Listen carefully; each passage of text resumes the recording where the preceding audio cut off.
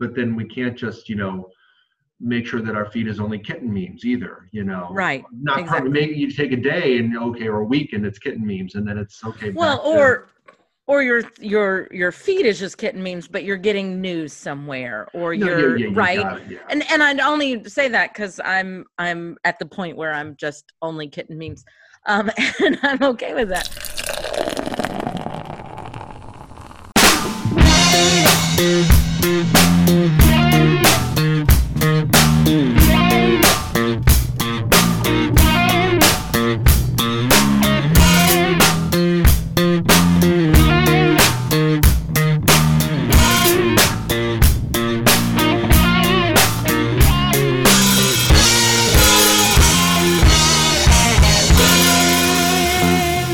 Welcome to episode 151 of Pup Theology Live, a weekly conversation on life and faith over a craft brewed pint, a fine wine, or whatever happens to be in your glass. Catch new episodes weekly as the Reverend Shannon Meacham, Ogun Holder, and the special guests address and engage what's happening through a theological lens, usually with a good brew in hand. Today we welcome two special guests as Ogun is on vacation. Good for him. Eli Friedman is back with us. Yay, Eli! Eli's major work at Rodef Shalom includes social justice initiatives, adult education, and working with young adults and young families. He, his wife Laurel, and their daughters, Josephine and Nora, live in the wonderful Kensington neighborhood of Philadelphia, where they enjoy dining out, live music, and home brewing. And I feel like I should have gone to Philadelphia for this recording today. We could have all been hanging out in my office together. We could have all been in the office. So in our second special guest. Now, Kirk, have you been on the show? I know you haven't since I've been on. I have not. You have not. Well, welcome. Welcome to, we have a pub theology virgin in the mix. Kirk Berlenbach serves as canon for growth and support as part of the staff offices of the Episcopal Diocese of Pennsylvania. He has always been fascinated by exploring the ways in which spirituality emerges in life outside of organized religion, particularly in craft beer and heavy metal. I have some friends for you. A fixture in the Philadelphia craft beer scene, he has collaborated with our own Brian Burkhoff and Eli Friedman to create Priest, Minister, and a Rabbi series of conversations. He loves reading, music, gardening, craft beer, and studies Aikido. Is that how you say it? Aikido. Sorry. It's all good. Not into my martial arts, admittedly. Although our children are, so I should brush up on those things. He is happily married with 3 children in college, which makes for sometimes a very happy marriage. Welcome, Kirk and Eli. Thank you. Great to be here, Shannon. So since Ogun is gone, I have to do his part now too. So you can show your love for Pup Theology Live by becoming a supporter on Patreon. Order at the shot glass level for $2 a month, or sign up for the pint or growler level and keep our show rolling, and give yourself some PT Live swag, which will be coming to you all shortly. You can access extended interviews and special guests, including Leighton, who's one of our co-host, and I'm actually going to be doing an interview very soon with Eric Thomas, who is a writer for Elle Magazine and a good friend. He's going to be on the show in a few weeks, so sign up now so you can get that interview. His book, Here For It, is coming out this week, and we're going to talk about his book and what it's like to be gay Christian in a world of wonder of Hollywood, which I don't really understand. You can also have us come to your town. If you have enough money, you can do just about anything. Visit patreon.com/PTLive to get started. And a big thank you to our current patrons. We will be on all the socials using hashtag PTLive. And I did think to put the questions out earlier, so we have some fan answers today as we discuss. So today we're discussing breakfast, national prayer, and otherwise, self-care and fatigue in an election year. So what are we drinking today? Kirk, as our very special guest, we will start with you. Well, thank you. So I'm at my office at the diocesan offices, so I've got water right now. But what I'm drinking for fun at home is last night I had a German Pilsner from Stouts Brewing, which is in Adamstown, Pennsylvania, near Lancaster. And very sadly, after 30 years, they've announced that they're closing this spring. So I'm grabbing all the stouts that I can. And tonight I'm going to have their black lager, which is their collaboration with another local brewery, Sly Fox. And they use they co-opted, I suspect, the Black Flag logo for that beer label. So I'm looking forward to that. Nice, thanks. Eli, what are you drinking today? So I realized I should have gone for like some sort of breakfasty beer, like the KBS or something like that. But I was also at the office, and I was very excited because we actually already have some of our beers already done for Purim, which is a big Jewish festival coming up in a couple weeks. And our one we've been doing every year is this homebrew from our synagogue. A shout out to Bill Tapper. That's his real name, which is like kind of amazing. And he's a home brewer. he is our Road of Shalom official brewmaster. And this is the Brewers Brew Road of Shalom Brew RS Apricot Wheat. I'll also say that it's awesome, by the way, that you guys have your own like brew club. Yeah. So we should at some point we got to tell the story of how Kirk and I met over our homebrew clubs. Great. But right now, today is actually the Jewish holiday of Tu B'Shvat, which is the Jewish festival of the trees. And so it's traditional to eat lots of like dried fruit, nuts, and things like that. And we also traditionally eat the 7 species, which are the 7 foods that are grown in the biblical land of Israel, according to Deuteronomy. Come on, pastors, help me out here. 8, maybe something like that. Yeah, I mean, I love me for some Hebrew Bible, but now you've lost me. But one of them is there's milk and honey. Yeah, and actually, well, for another time. But the honey that they talk about is probably not honey, but date honey, and dates are traditionally eaten. But yeah, it's got the wheat in it, so that's one of them I know. So I'm gonna crack this open. And the trees and the apricots come from the trees. Exactly. So you're all around today. Right. Well, I did get inspired by the breakfast theme, so I am having mimosas today. We recorded like a while ago. There was one time where all of our schedules were so busy, and we all did a morning. We recorded in the morning at like 9 a.m. and we were all like, oh, we should have mimosas. So this is in honor of that. We all just drank coffee. So this is a cheap bottle of not champagne, right? Sparkling wine. Dibon, Brut Reserve. There you go. Oh, hey. And I already corked it. So this is like it's not going to explode fake. All over the exactly. Can Derek add in later the sound of like the cork popping and the whole thing? Absolutely, Derek, get right on that.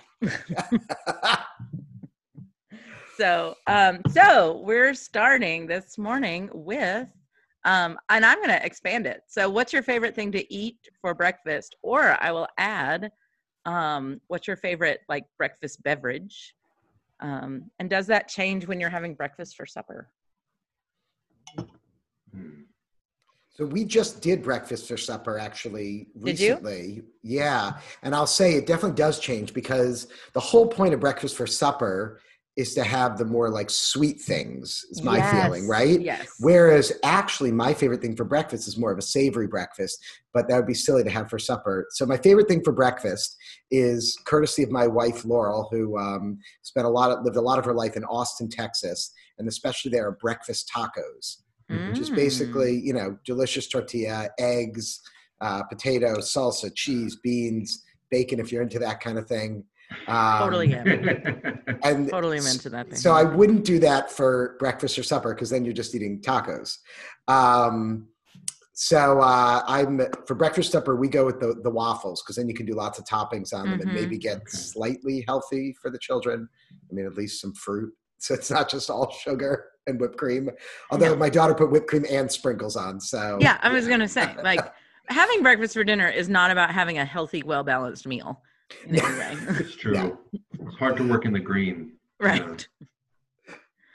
So we're pretty early risers, and I actually generally do intermittent fasting. So breakfast for me is not, it's usually around 9.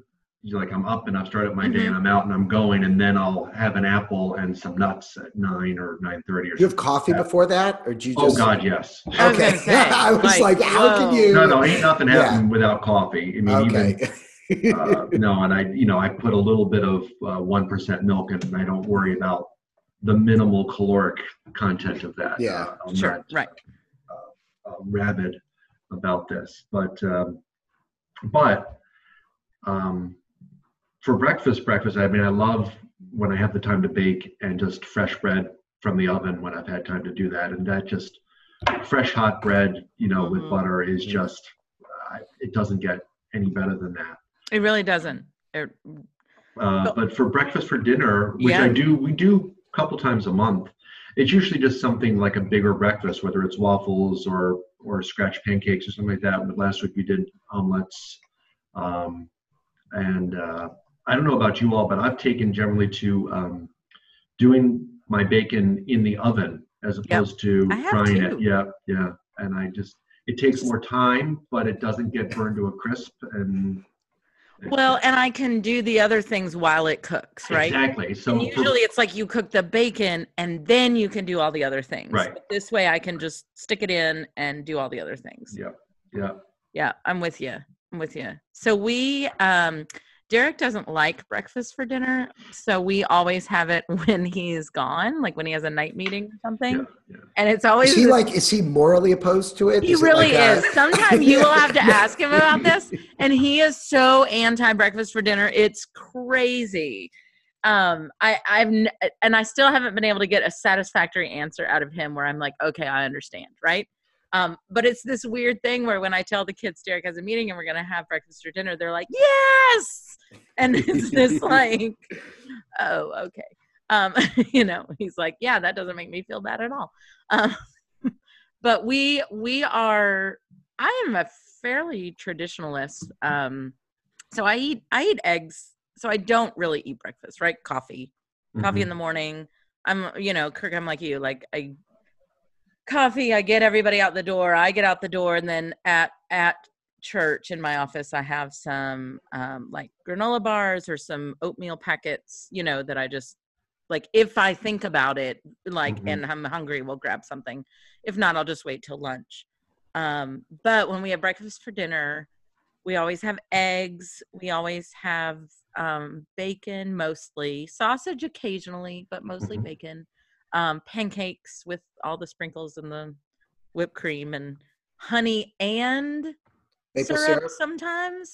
Wow. Like my son is into honey and syrup, and I'm like, honey, it's basically the same thing, but he's like, no, it's what I'm like, you use real maple syrup?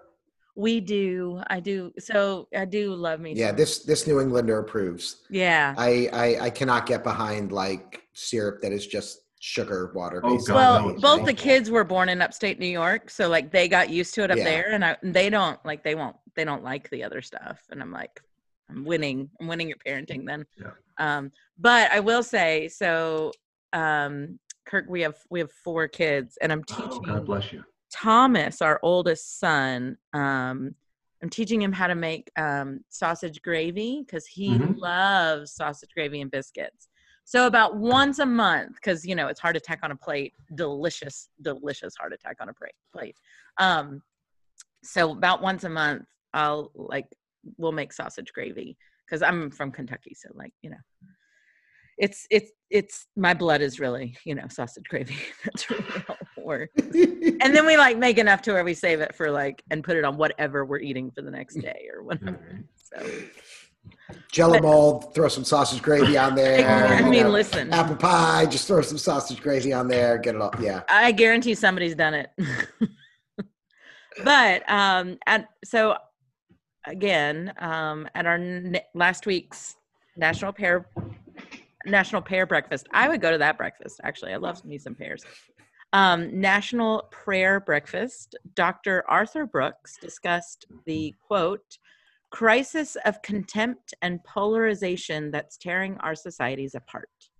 He called for those at the breakfast to do what was preached in the Bible, to love your enemies.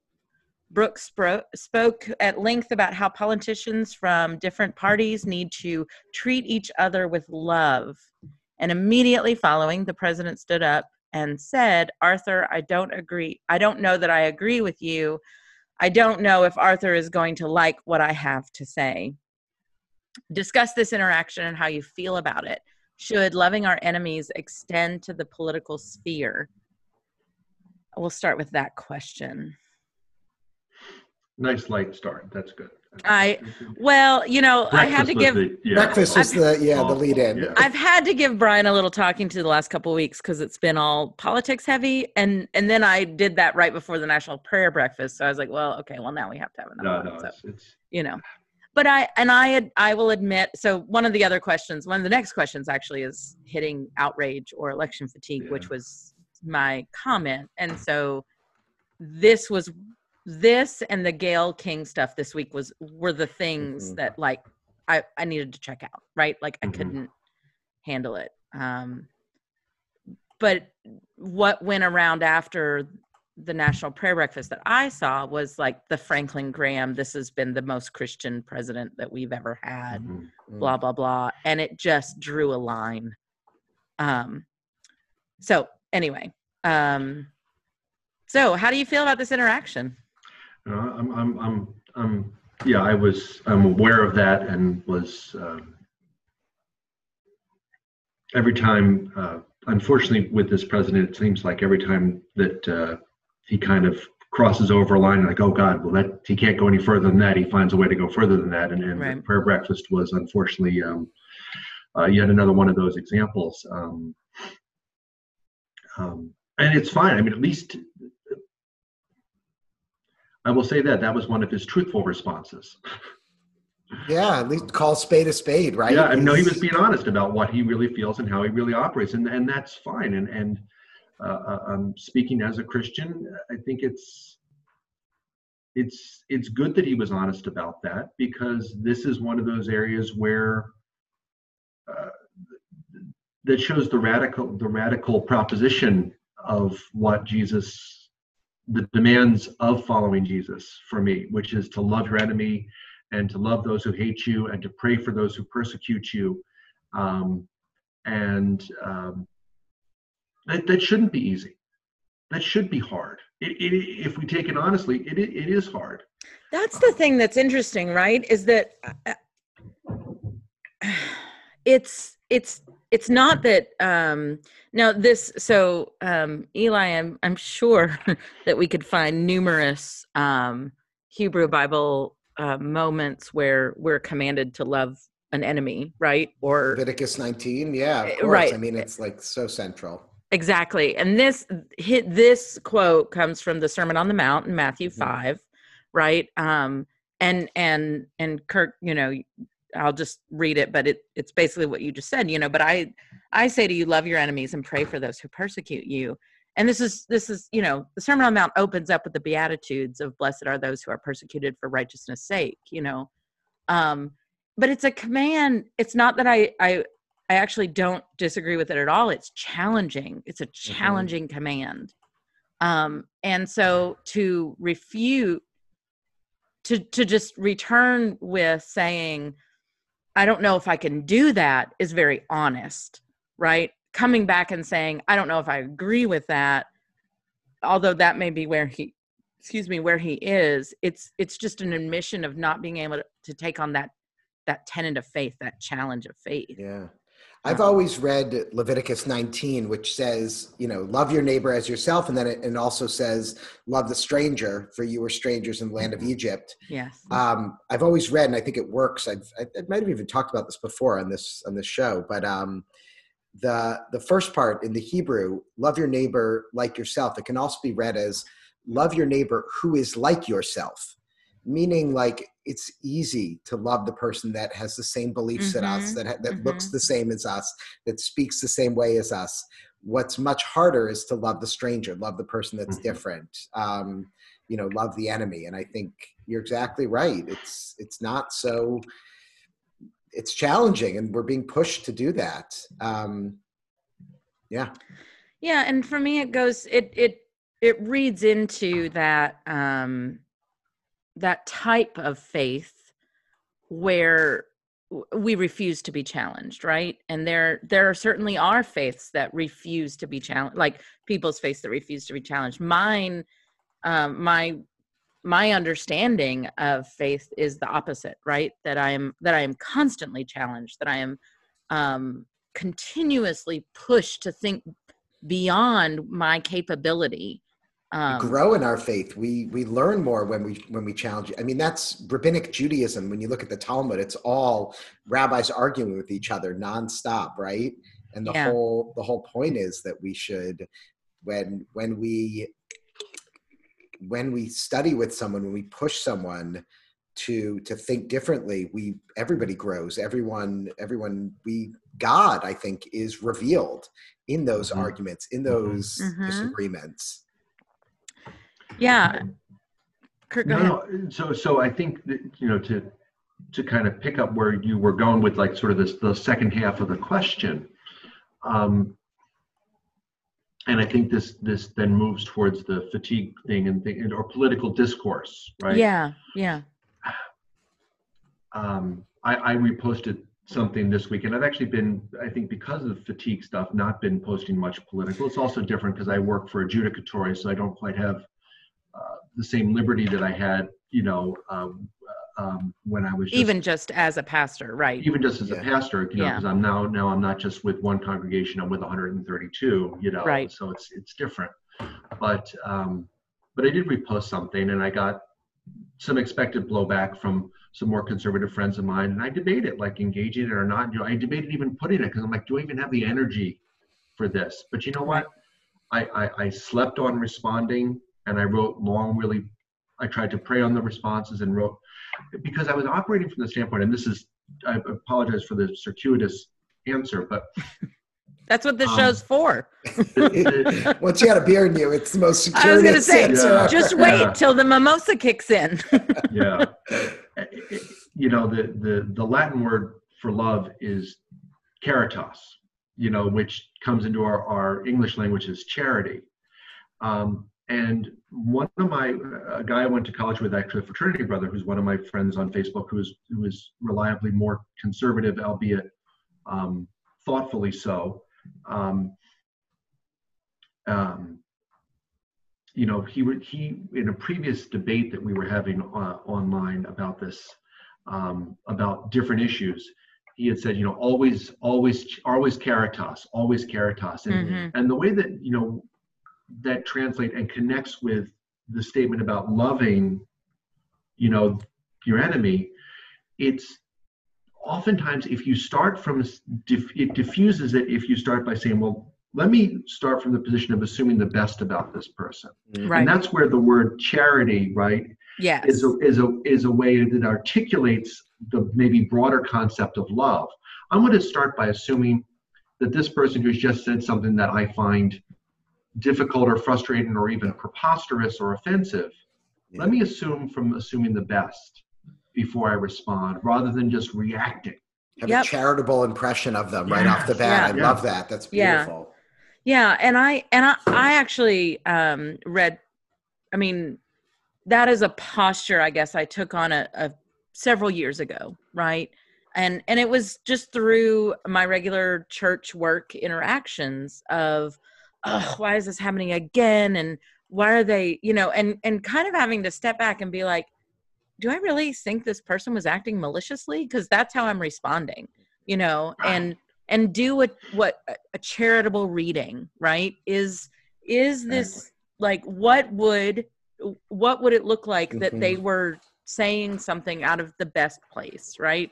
Now, the truth is that we're often not saying something out of the best place, but responding in that way is never hurtful, right? Ever, and when we're not responding out of the best of ourselves, it's because probably that's when we need the charity the most, right? Like, then something's going on that brought me to this brink, and we may still deserve an apology because we shouldn't have had that, thrown at us, but we don't have to respond in kind.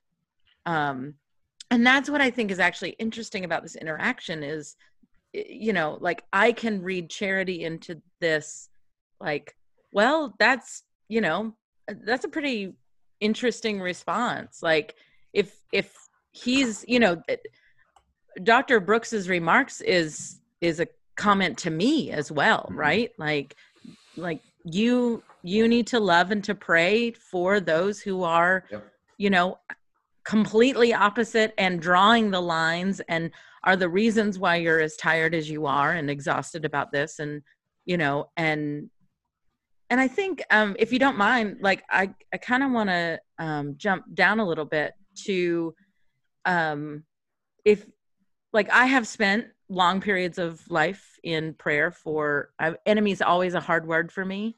It is, but there it is, right? That's the translation. Have you ever spent periods of time in that? How has that prayer changed you? How has it changed the relationship? Just going to kind of throw that question out there. Yeah. I'll start with something first before prayer. And that's, maybe this is a little more Jewish, but it's sort of, there's a really important Jewish idea of sort of teaching the person you disagree with's teachings before you teach your own. So meaning in the Talmud, there's a famous disagreement between two rabbis who constantly argue, Hillel and Shammai. And the ruling usually actually goes with Rabbi Hillel. And they say the ruling goes with Rabbi Hillel because Rabbi Hillel always taught Shammai's opinion before his own. So like the example people always give of Hillel and Shammai is like Hanukkah candles. Shammai thought you should light 8 on the first night and work your way down to 1, representing the oil. Hillel thought start with 1, work your way up to 8. Our light should increase, so our joy should increase. Both good ideas.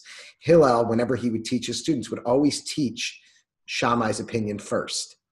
And there's something really just beautiful about that first of all, I actually think it's more effective, right? Yeah. And there's something really beautiful because it forces you to put yourself in your quote unquote enemy's shoes and eyes and to really try to teach it from their perspective beforehand. So for me, before I even get into sort of the prayer piece, I really think about what does it mean to be in that person's perspective, to try to even teach something from their perspective. Yeah. I'm going to go with a science fiction reference here. The Ender's Games books from Orson Scott Card, Earth is under attack by this alien species that is so alien that the way they think, the way, the way their strategy, everything, and it's, so I won't digress trying to sum stuff up. Don't ruin it for me. I'm still going to see the movie. Yeah, no, well, the movie's nuts and nuts. The books are way better. Always. Almost always, yeah. But the point is when they're training these child geniuses to create a response strategy,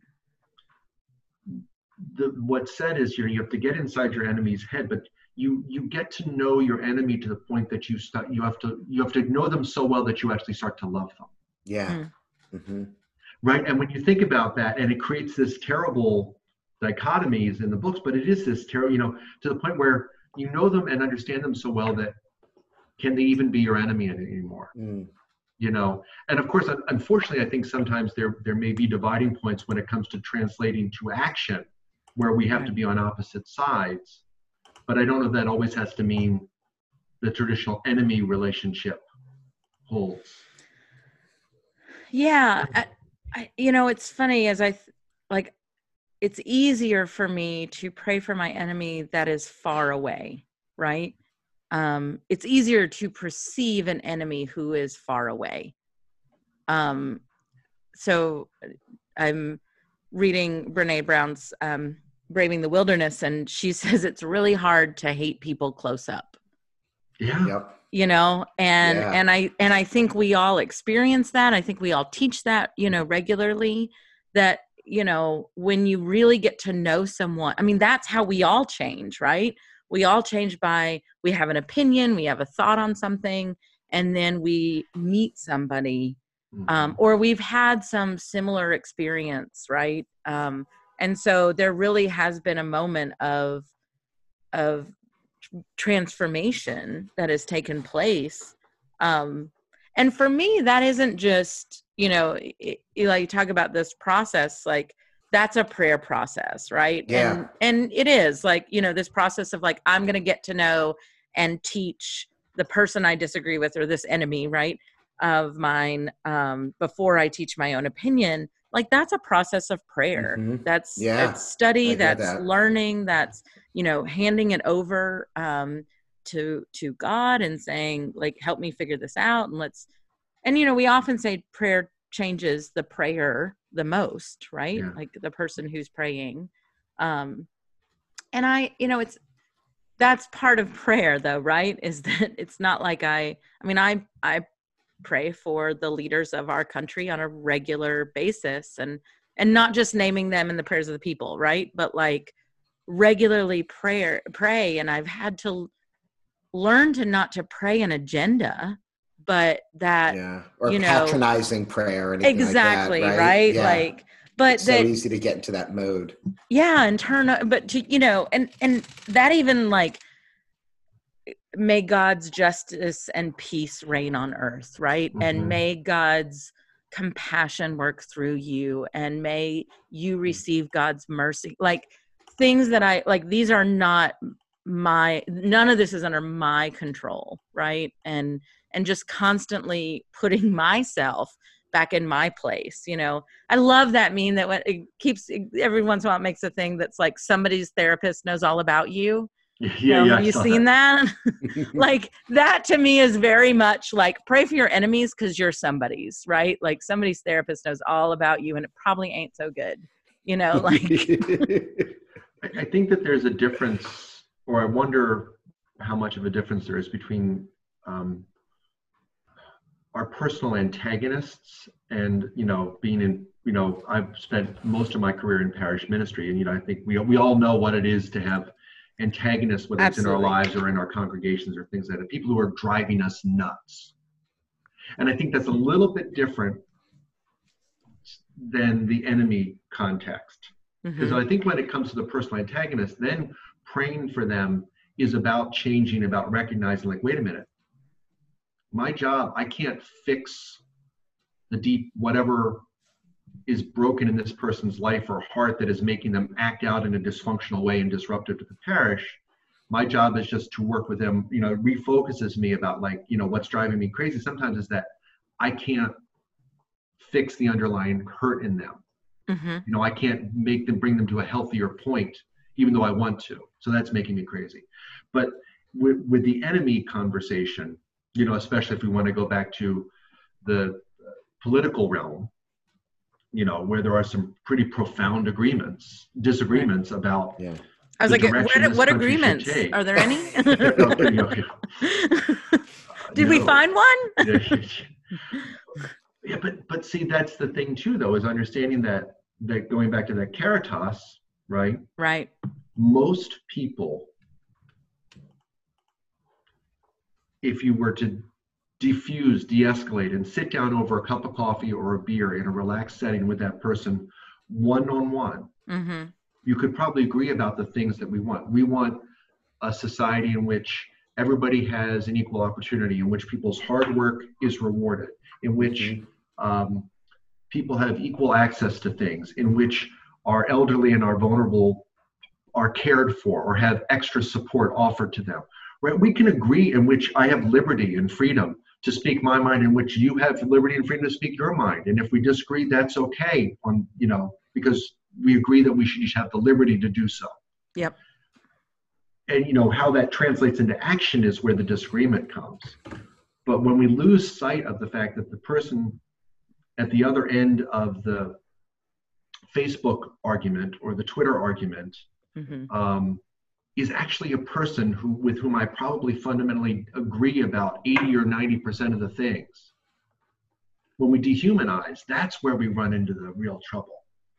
Yes. And I totally agree. And I think that's why it's easier to have an enemy far away, right? That's, mm-hmm. I can easily dehumanize someone that isn't standing in front of me.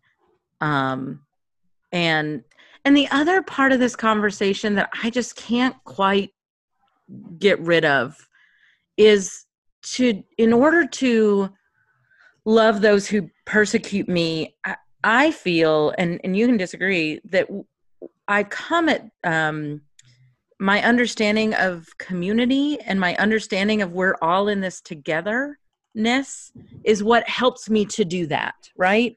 It is what gets me to the point of saying this is for the betterment of not just me and them, but for all of us.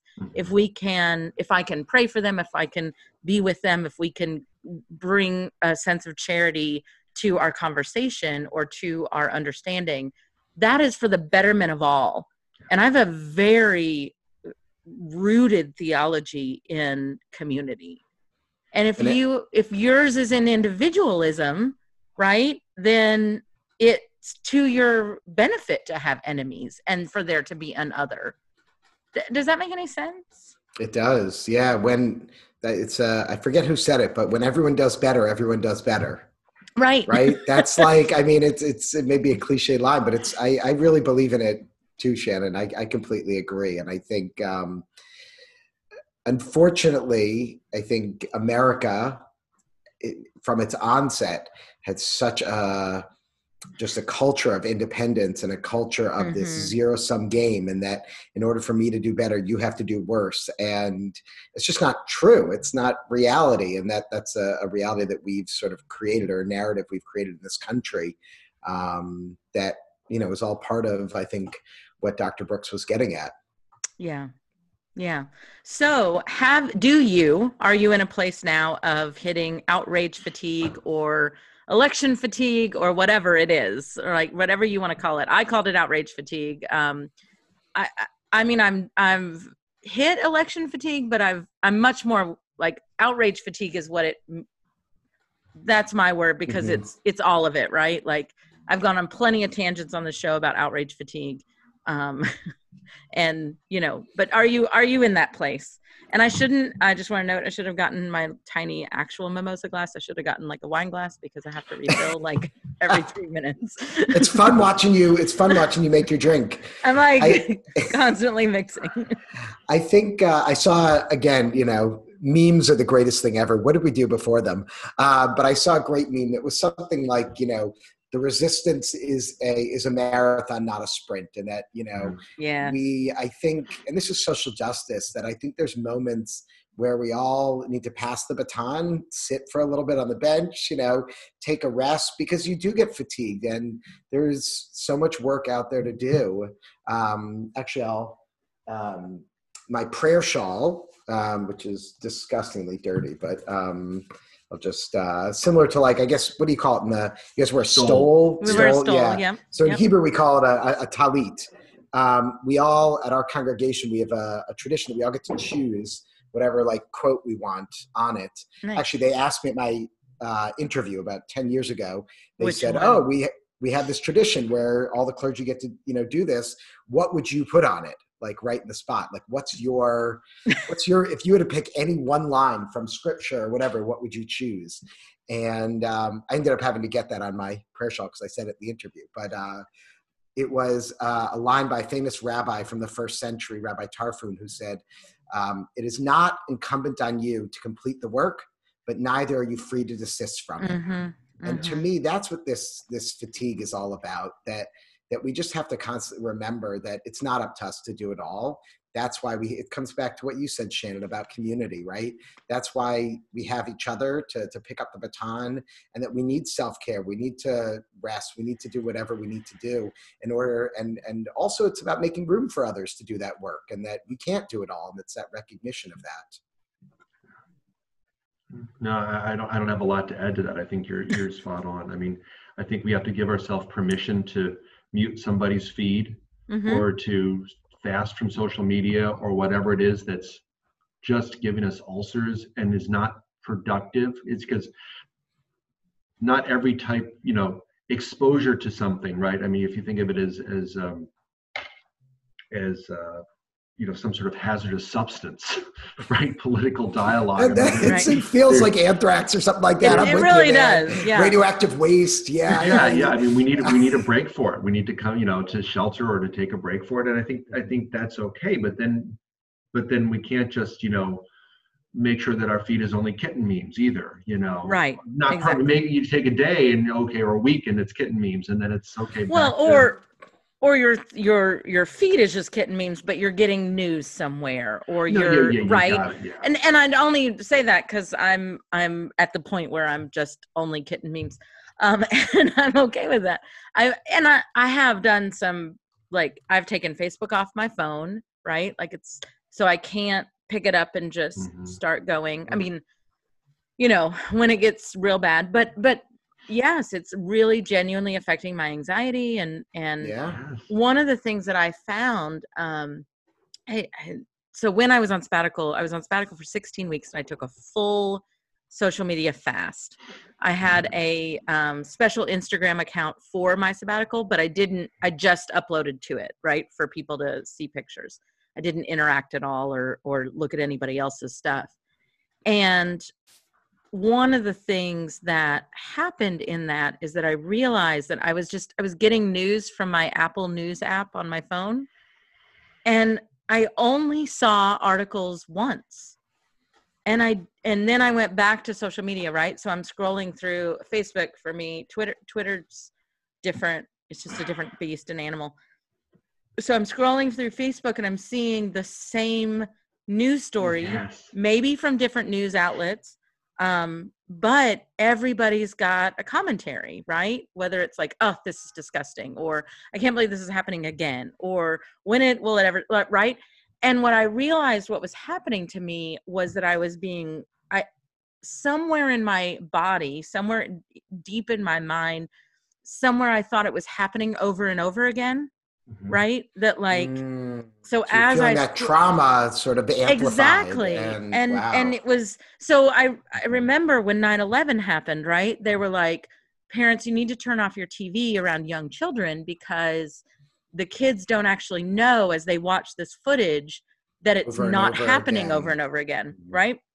And I've started to take that kind of mentality to my social media feed to go, okay, there's some little part of me that even if it takes a millisecond to remember that this isn't happening over and over again, I'm still doing all that work, right? And so I need to get my news from a source, like several sources, right? I get my news from all kinds of sources. And then I need to have my social network that I connect with my friends and colleagues and do all of that work. So it takes a lot of effort to do that, but it's one of the things that I wouldn't necessarily call it self-care, right? In terms of like really, truly self-care, but it's what I need to get through the day and still be on the socials, right?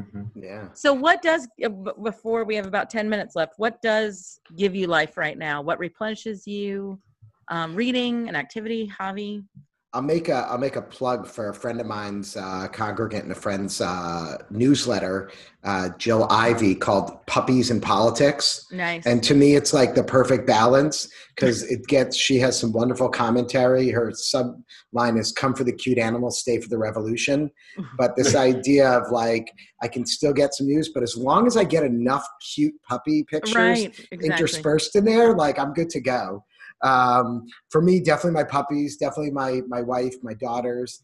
I think they give me a nice break from it.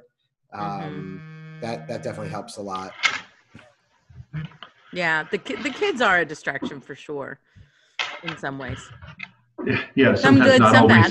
Sometimes not always in a de-stressful way either. But they definitely pull me out of the world is on fire to, oh my God, I need to deal with this one thing that's on fire, Yeah. So there's that. Sometimes for me, what's helpful is actually if I throw myself into something new and a challenge and something that's sort of self-betterment. But sometimes it's actually giving myself permission to do something that isn't taxing,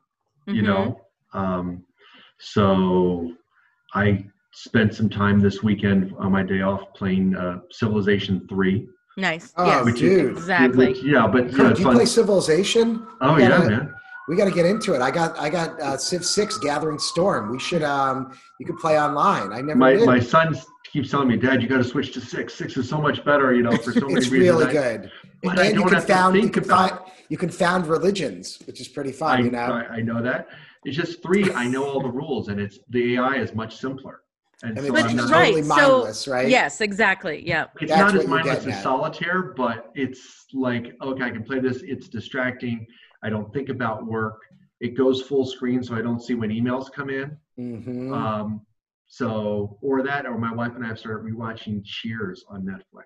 Nice. Which is, again, I've seen every episode 150 times, but it's really good writing, and we're enjoying it. Oh, it's super fun. Yeah. We're really we're enjoying Sex Education on Netflix, which at first was weird because it was like teenagers, and I was like, okay, I need to not deal with this right now. And then it became really like fun and funny and things like that. But so I recommend that. I started so I've been in and out of this phase for a while, but my sister for Christmas gave me a coloring book. Like it was like a Mama Swear Words coloring book. Yeah, and the adult coloring book series. Those are great. And she gave me glitter pens to color with, which like are the best things ever. So I put my phone away when I watch TV, which I know sounds really weird, but like, we sit there and watch TV and like scroll through our feeds. So I've actually like removed the phone from the situation. It goes in a whole nother room, and I color with these sparkly markers and it's God forbid we should just watch TV and only watch TV. That's not interesting enough. Like there are some movies that I put everything down, and then there are other things that I'm like, no, it's just really not that interesting. Like with as much TV as we watch in our house, like I gotta, it's not like I do that during The Mandalorian. Like that is not the way that works. So, things like that. I'm reading 50 things at a time because that's the way I work. I'm about halfway through Ta-Nehisi Coates' The Water Dancer, which I highly recommend. Oh. It's a novel. So that's my current novel. For work, and self-discovery, we're doing a Lenten series on Brene Brown's Braving the Wilderness, which is her new book. So I'm doing a recommendation from a congregant. We Are Indivisible. Nice. It's another work one, but it still puts you in the politics world, but it gives you some hope. It's a blueprint for democracy after Trump. And so although you're still in that world, it's like very hopeful. And so exactly. I think that's important to keep reading that kind of stuff. Yeah. So I think that's part of it, right? Is some of this for me has been since 2016. I got out of a lot of my practices that were fun and mindless, and because we're in genuinely, like I was in grief and mourning and crisis mode and action mode. Exactly. Mm-hmm. And so I actually I started a practice early. Lent for me is a good time to just recalibrate, pick up something right. So I stopped blogging a while ago. I always felt that it was a self-indulgent activity, but like I just really got to that point.